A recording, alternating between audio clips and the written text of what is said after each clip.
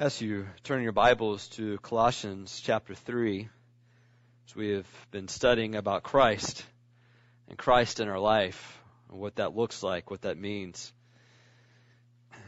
Colossians is very much interested in you knowing the power of God at work, the resurrection power in your life. What does that look like? It's not walking on water. It is, as Paul says in Colossians 1, to be patient and to persevere.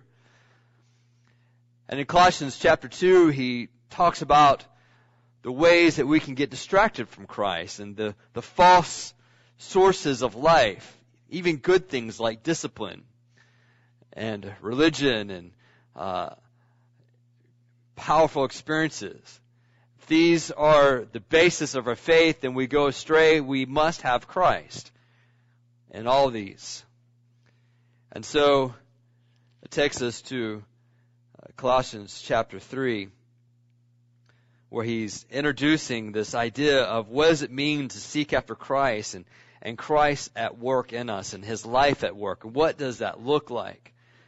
He starts off by saying, set your minds on things above, where Christ is seated at the right hand of God. Seek Christ. Seek where he's at. Seek what he's like. And then he says, set your minds on things above, not on things on earth. And so what does it mean to set your mind on that? And meanwhile, we got to live life. We got to go to work. We got to wash dishes. We got to make meals, and we got to drive here and there. And how do we seek Christ? How do we set those things above? How does that work?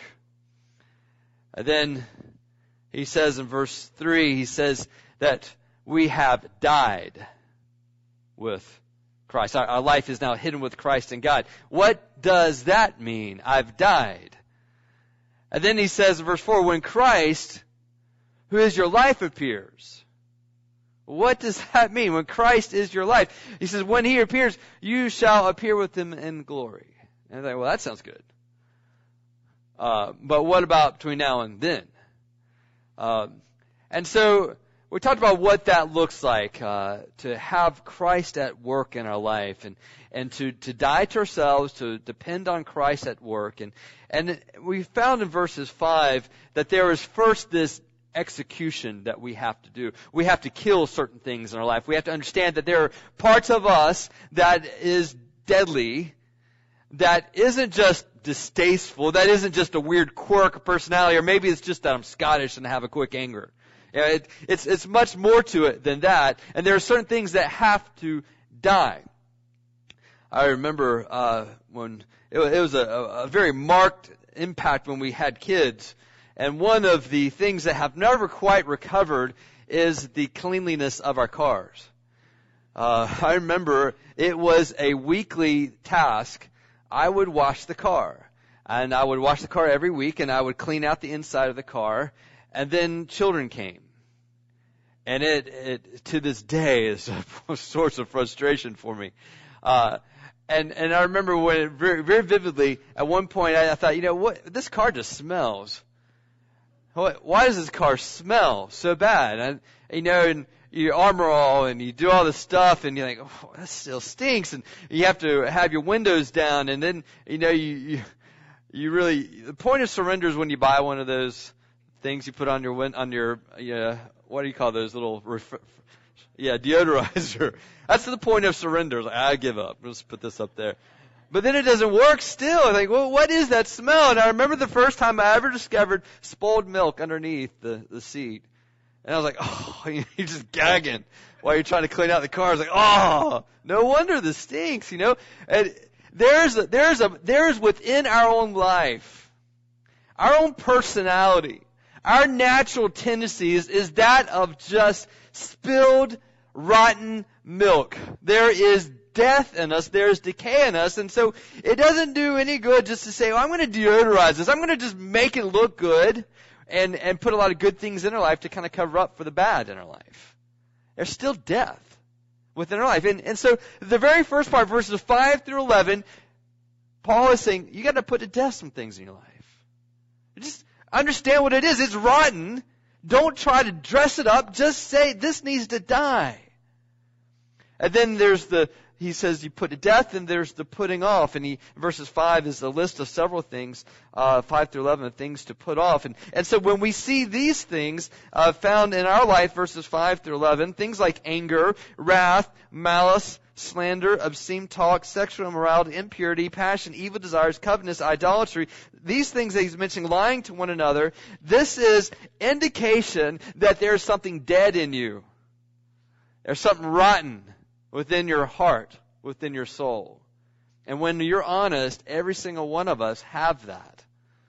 And so, he says, verse 11, but the good news is that Christ is all and in all. And so he says, let's talk about that. How can we have Christ in our life? And so that begins verses 12 all the way through, but especially 12 through 17. What does it look like to have Christ in our life? And first of all, we saw in verse 12 that we got to see ourselves as God sees ourselves, that we are chosen. We're set apart. We're holy unto Him. And so there's value in seeing ourselves as God sees us. And then showing others Christ. Showing others Christ. To say, not only is there death in me, to the grace of God, there is also within my heart rivers of living water that can be put into my life. It's called Christ. He is now in my life. Colossians 2:7 says, Christ is in you. This is the hope of glory. You believe that by faith. It is an amazing thing. But when you are admitting you're bankrupt before God, and you go to Christ to solve it, I'm messed up, Christ. I've got sin. And you go to Him and say, God, forgive me. Not only does He forgive you, He brings to you the Holy Spirit. And as Jesus said, talking to the Samaritan woman, that there would be out of you rivers of living water. He said this and also in John chapter 7, not only in John 4, but in John 7, verse 37. This is a promise that He's given to us. And so what does this look like to have the rivers of living water? He says, this is how you know it. He says, verse 12, what does Christ look like? He's holy, or he's kind, he's humble, he has compassionate hearts, he is meek, he's patient, he bears with one another, and if someone has a complaint against another, he forgives. As the Lord has forgiven you, so you also must forgive. And above all these, put on love. And so when we have Christ in us, what does that look like? It looks like these virtues. And so that's how we know that Christ is at work.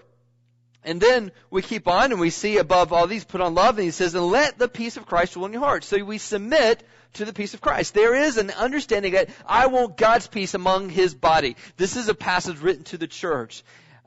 When he talks about forgiving one another, he is talking specifically about believers who are in church together, who wrong one another, who have a complaint against one another. It happens in church. And so we forgive one another. We bear with one another as Christ has done. And so the thing that we understand is that we will never have to forgive someone more than Christ has already forgiven us.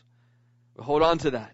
And then we keep on, we submit to this peace of Christ, and then we soak up God's Word thankfully. We let the Word of Christ dwell in us. All right? We see that in verse 16. And this is part of the Holy Spirit, is His Word, the Word of God. You know what the Ephesians 6 calls the Word of God?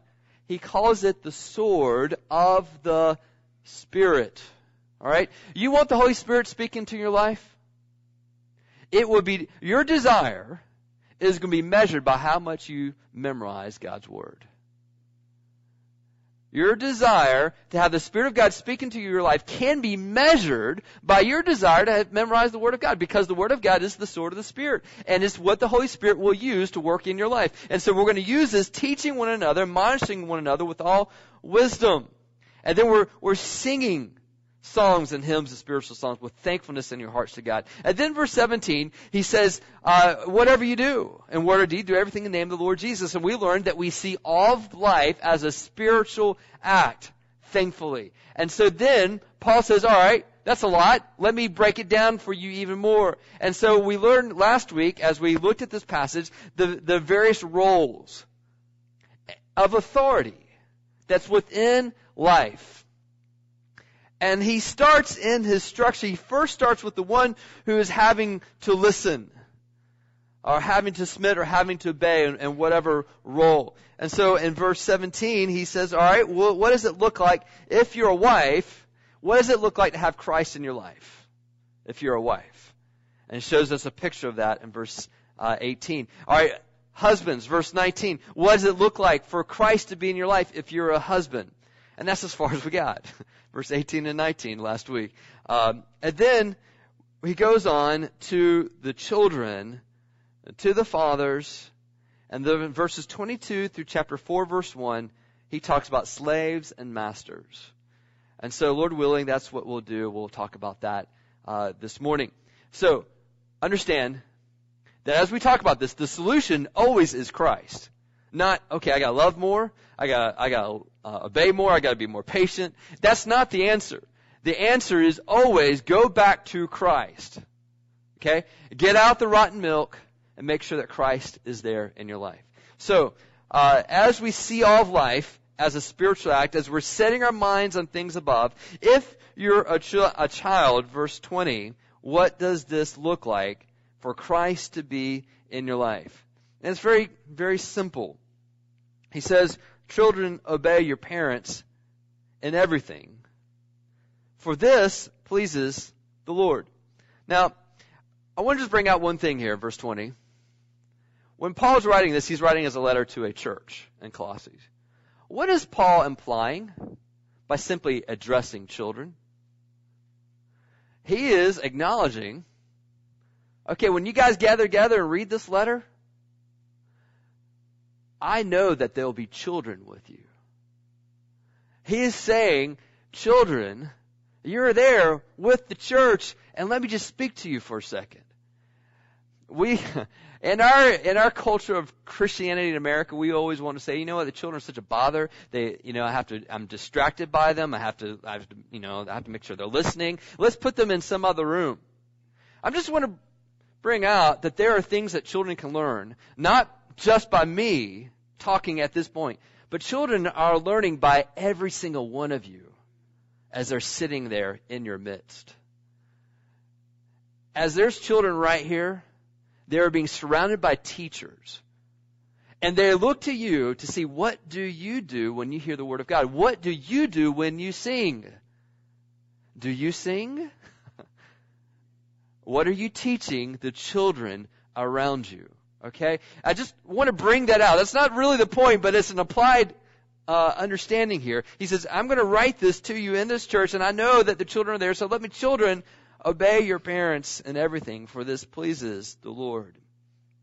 Now, the word for obey, I think it's important for us to understand that it's different from the word submit, that is given for wives. The difference here in the word obey, it has the word hear. The primary root of the word for obey in the Greek has the word hear, listen, and then under. In other words, you're going to listen with the view that you're under this direction. Now, how many of you know that the first challenge for children is listening? You can say their name over and over and over, and that's the challenge is listening. Now, I think this is really important for us to understand something. What is the answer to this? The answer to children being disobedient is not necessarily, parents, make sure you buckle down and that they understand authority. It is a spiritual problem. And the solution is a spiritual solution. It is to say, you know what? There is disobedience in the heart. This is not a problem just between them and the parents. This is a problem between them and the Lord. So the solution is, God, do a work in the children's hearts, which is pray. Pray. Too many times, isn't it true for us parents that we want to fix them because they're our kids? And it's one thing when they're babies to fix them. It's pretty simple. Give them some milk, put them to bed, change the diaper. That's pretty much it, unless there's something worse. And then we take that same mentality and say, okay, I'm going to do that all along the way. Now I've just got different options, but it's my job to fix them. I would present to you that it's still the Lord's job to fix them. God may use you. God may use you, and He has set apart you specifically as discipler. but it's still of the Lord. So that means our primary strength is God do a work in their life. It goes back to prayer. It is so easy for us as parents to go to screaming as the primary solution. Let's replace that with prayer as much as we have God's grace to give us that. Let's do that. But children, you need to understand that when there is disobedience in your heart, the solution is confession and repentance. Because the problem is ultimately between you and God. It's one of the 10 Commandments. And so when Jesus comes into our life, remember, Jesus didn't come to abolish the law. Jesus came to fulfill the law in our life. And so Jesus now comes into our life and gives us a different heart, a different desire to say, you know what, I want to do what I want to do, but before all that, I want Christ to rule in my life. I want to honor Him. He changes your heart to do what God wants you to do. I will never forget the first time I ever apologized to my parents. It never dawned on me that that should be something I should do. Because they weren't humans. True? You know that. When did you start regarding your parents as humans? But I was in college. When it first dawned on me, I've been acting like a jerk to my parents. And I asked them to forgive me. It was the weirdest thing ever. I had not done it before. But evidently, they were well practiced at forgiving me. And they simply said, oh, we had already forgiven you before. Oh, okay. But it was this change in my heart. And it was the work of God in my life. It wasn't because mom and dad were great parents or they were terrible parents. It was just simply God's work in my life. And children, understand, every one of your parents, doesn't matter who parent you have, they will mess you up. They will mess you up. Why? Because they're not Jesus. We were watching Saving Mr. Banks movie. It was about the creation of Mary Poppins. I had no idea that Mary Poppins was about the dad. Did you know that? Mary Poppins was about the dad in the story, Mr. Banks. Because the author was writing this story out of her own emotional pain with the failings of her dad. And I thought, wow, this whole thing is about a dad getting redeemed. Mary Poppins coming in, saving the day. And the dad sees the light. And we all kind of were just related to this movie and to the story because we all have had dads that have messed us up. And we all have had moms that have messed us up. Dads and moms point to Christ. That's the best they can do. They're shadows. So, dad and mom, don't let your children settle for shadows. Point them to Christ. Children, understand that when you disobey the shadow, you are disobeying Christ. And so he says, when you obey your parents in everything, this pleases the Lord. It's important to put these two phrases together. Obey your parents in everything, for this pleases the Lord. First of all, you would say, well, what happens when my parents want me to do something against God? Well, you don't obey them.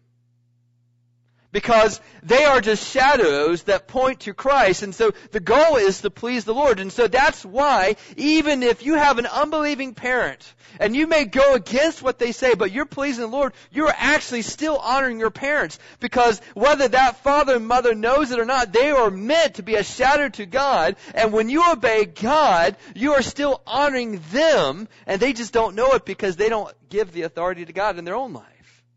But you're still honoring their father and mother by honoring the purpose for which the father and mother was given to you, and that is to point to God. You understand what I'm saying in that? That's how it is, that if you have a father and mother that doesn't honor God, there is still, you can obey God and it still honors them, even though it's going against the direct obedient command of a father and mother that is apart from God. And so, we are to obey your parents in everything, for this pleases the Lord. So first of all, there is this guiding phrase, what pleases the Lord. And then second, when they are not contrary to the Word of God, then it is as Jesus is speaking to you. Parents, understand that. When God speaks to you, it's not contrary to the Word of God. When you are giving direction to your child, if that child is in Christ, they will hear that as God's Word to them. So what does that tell us? It tells us two things. One, we better be careful what we tell our children if they're taking it as the Word of the Lord. It puts a governor on us. Second,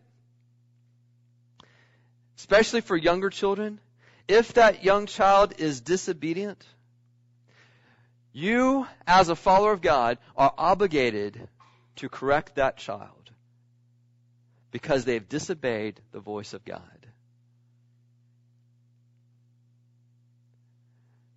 What does that mean? It means if I tell a child, go to bed, do not get up again, and the child gets up again, I may not feel like it. I may be tired. I may not be irritated enough yet. I don't operate out of my irritation. I'm to operate out of, they disobeyed the voice of the Lord. I want to teach them to honor the Lord. It's not about me. So I'm tired, or they're so sweet. It doesn't matter. When you are speaking and the voice of the Lord is speaking through you, one, it checks you. Make sure you don't give frivolous commands. Two, make sure they understand by consequence. You're not acting out of anger. But understand also that with that correcting, that the solution is not the correction. The solution is the Word of God speaking to that child's heart. And you pray, God, give this child a wise heart. Help them to understand the consequences of this. May they gain wisdom in this. God, change their heart, and that their heart change is not whether or not you corrected them, but whether or not God speaks to their heart through it. You understand that? Christ and parents. Verse 21, Fathers, do not provoke your children, lest they become discouraged.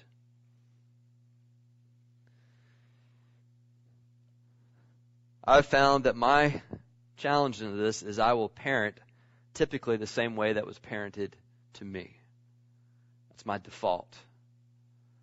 And I already shared with you that we're all messed up by our parents.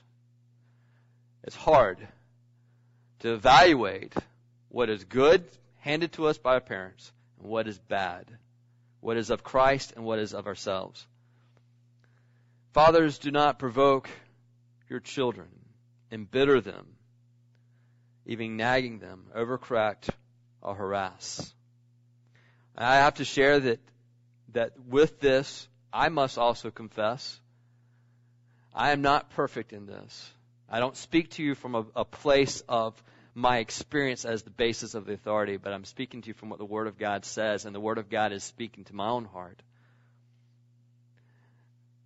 I hated having my parents nag me, telling me the same thing over and over and over again. And right as I was about to do it, they tell me right before it. But you know what I do? The very thing that I hate my parents doing. That's my default, my tendency. I want to know some satisfaction of, did you hear me? And so I keep on saying it. There is that that's within my own heart. Lest they become discouraged. Now you understand, first of all, for your mothers out there, you're thinking, oh, I'm glad he's talking to the fathers. No, this is in regards to parental authority. He is using and speaking to the father, representing the leadership of the home. But this applies to parental authority. Single mothers, it speaks to you as well. This is something we have to pay attention to. Do not provoke your children lest they become discouraged. I've found, as a general pattern, we tend to be extremely, or maybe overly harsh on the firstborn. Because they're the first ones, and we're insecure as parents. And so we'll get it all out. Sometimes the second one, third one comes, fourth one, we're so tired and worn out. Like, all right, just don't die. So when the firstborns, they have totally different parents compared to the secondborn, a thirdborn, fourthborn, or more. They're totally different parents. I mean, we got the same name, but we don't act at all the same as we do. No, you don't have to amen. but that is true, isn't it?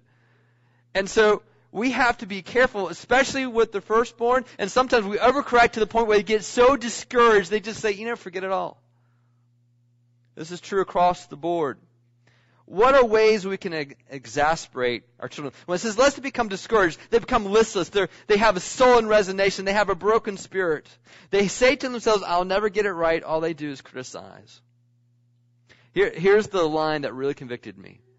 I need to be sure that the children are as sure of my love as they are of my authority. That one convicted me. So what are ways we can exasperate our children? Overprotection, never allowing them any liberty, strict rules about everything. Showing favoritism, sometimes unwittingly. Depreciating their worth. Many may feel that they are not important. We don't listen to them. By setting unrealistic goals and never rewarding them. Nothing is enough, so they never get full approval. Are you trying to make them into a person they're not? By failing to show affection, verbally and physically. By not providing for their legitimate needs. By lack of standards, the opposite of overprotection. By destructive criticism. By neglect. You see this in example in David. He seemed to be indifferent to Absalom. And he totally failed in his discipline in Adonijah. And Absalom resented that. You see this in good, godly people. But yet, in this area of parenting, Christ isn't shining. Sometimes excessive discipline. This is why we don't discipline in anger. The wrath of man does not produce the righteousness of God. I don't think my dad totally believed that. But sometimes I don't believe that. I think, man, if I just let him have it enough, it will solve the problem. Prayer, God's working. Yes, it may be done through you. But this is how it's going to happen. God's going to do it. John Newton, the one who wrote Amazing Grace, he made a statement, a very poignant statement. He said, I know that my Father loved me, but he did not seem to wish me to see it. It's a powerful indictment. And it's hard. Parenting is hard because it pushes us for nothing less but to die to yourself. Nothing less than dying to yourself. The solution here isn't, okay, Jared, I'm going to be a good parent. I'm not going to spank out of anger. I'm going to stop yelling. Our children, okay, I'm going to obey. That's not the solution. The solution is Christ. You surrender your heart, your life, your goal, your children, your parents to Christ. You have problems with your parents? Surrender them to Christ. Children, sometimes if you don't surrender them to Christ, you will let them morph you. Let them change you. What they do and do not do will set the mood for everything. I would say to your children, set your mind on things above, where Christ is seated, where He rules. When you live with a parent 24/7, how on earth can you seek those things above? You surrender your parents to Christ. Christ, take them. I can't do anything with them. You do something with them. And I'm just going to trust you, Christ, that you're going to change them. Parents, how do you set your minds on things above when you wake up in the morning and the children are right there in your face, not giving you one moment? You give that child to Christ. All right, Lord, I can't even sleep without them. They're there. I surrender them to Lord. Do not ever tell yourself, they make me so mad. Because they don't. You do. You make yourself mad. It is what's dead in us. They just give the right circumstances for you to see yourself. And the problem is that we never had opportunities to see ourselves till we had kids, till we had parents.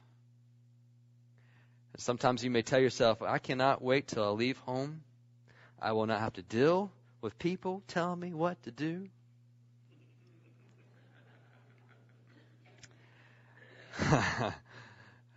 You are living a fantasy. You have to figure out who's going to tell you what to do. Is it going to be Christ, or is it going to be the 10,000 people in your life?